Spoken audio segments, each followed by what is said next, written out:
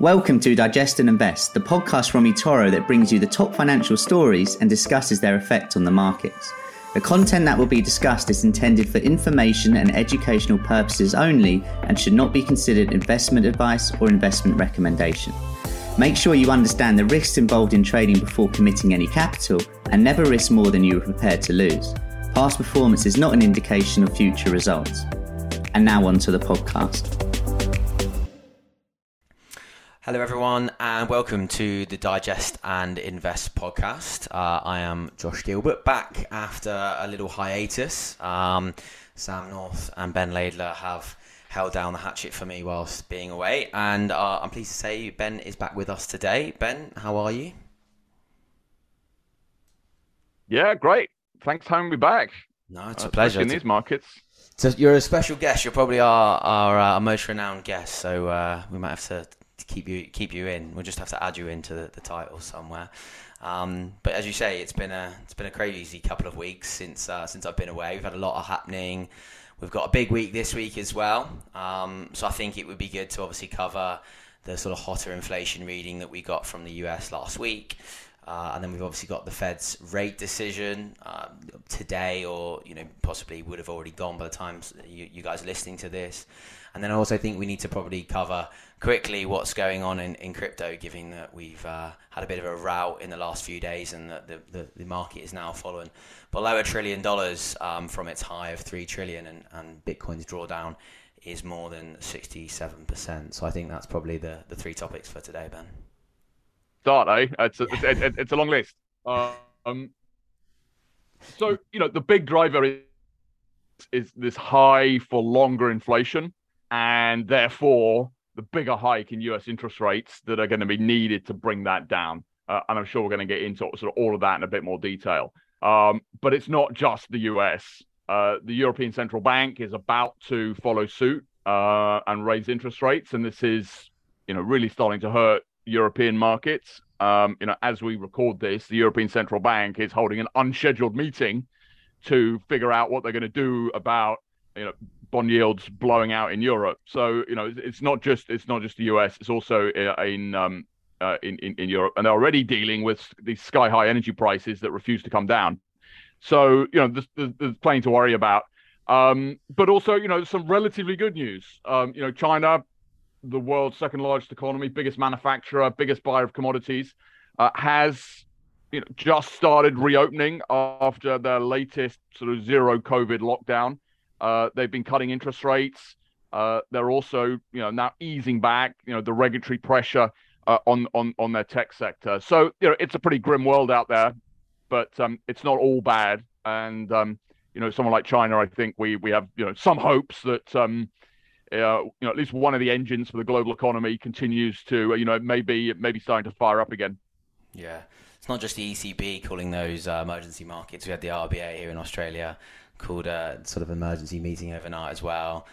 Governor Lowe came out with a press conference as well. So it's all go. It seems like, sort of as you sort of said there, that maybe central banks haven't got as quite a hold of it as they thought they had. But and on that point, we obviously had that surprise on the inflation front, hotter reading in the US than sort of analysts expected.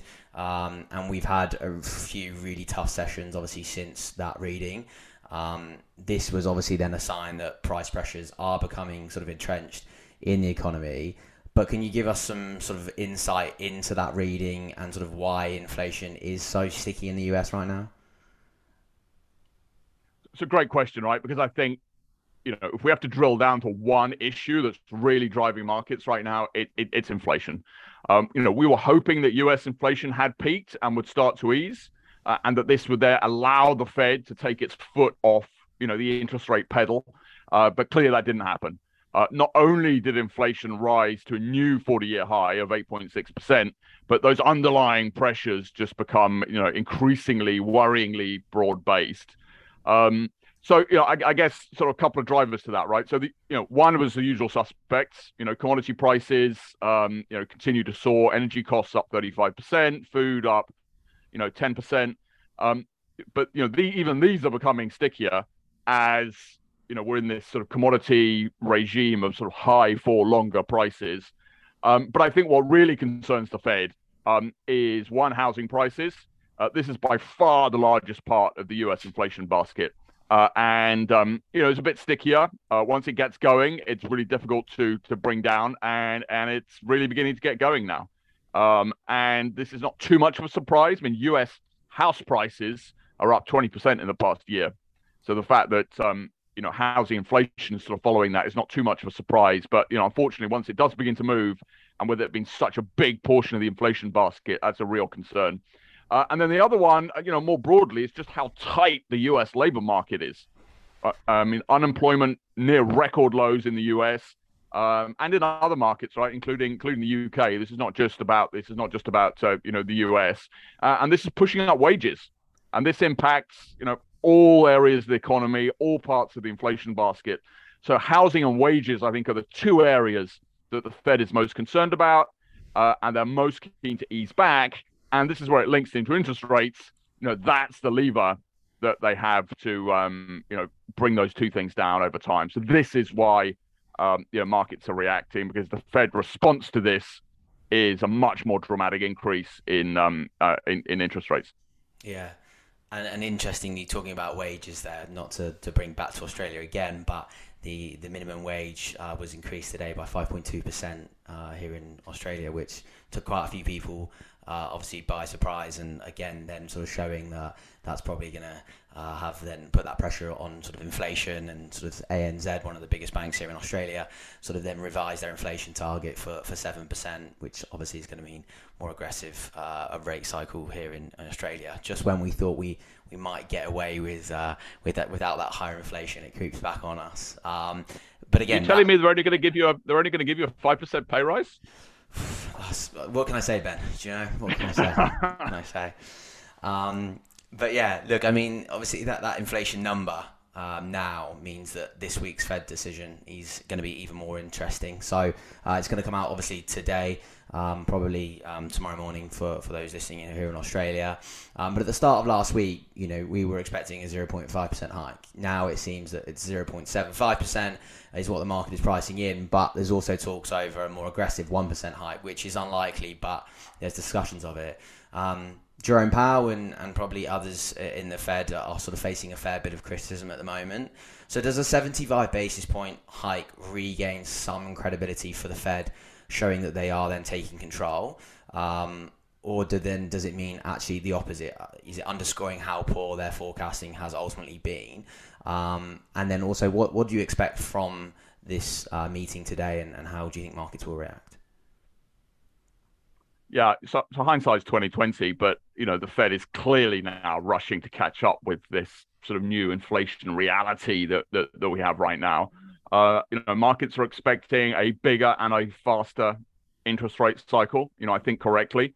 So 75 basis points for not only for this meeting, but also potentially for some of the following meetings, and a US interest rate cycle that doesn't peak until probably near 4%.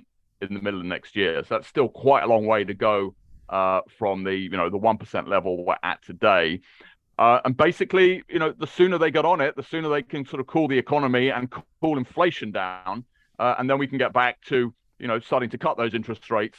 So, it's a real case of sort of take your medicine now, and you have to take maybe a little bit less later on. The problem in the meantime, bringing it back to markets, is twofold. One, higher interest rates and higher bond yields, cut the present value of future cash flows and brings down valuations. And this is especially the case for those expensive bits of the market like tech. And this is what's driven the correction so far, or the bear market we're now in so far this year. Secondly, the bigger and longer this interest rate upcycle goes, the more that people are worrying that this is going to tip us into an economic recession.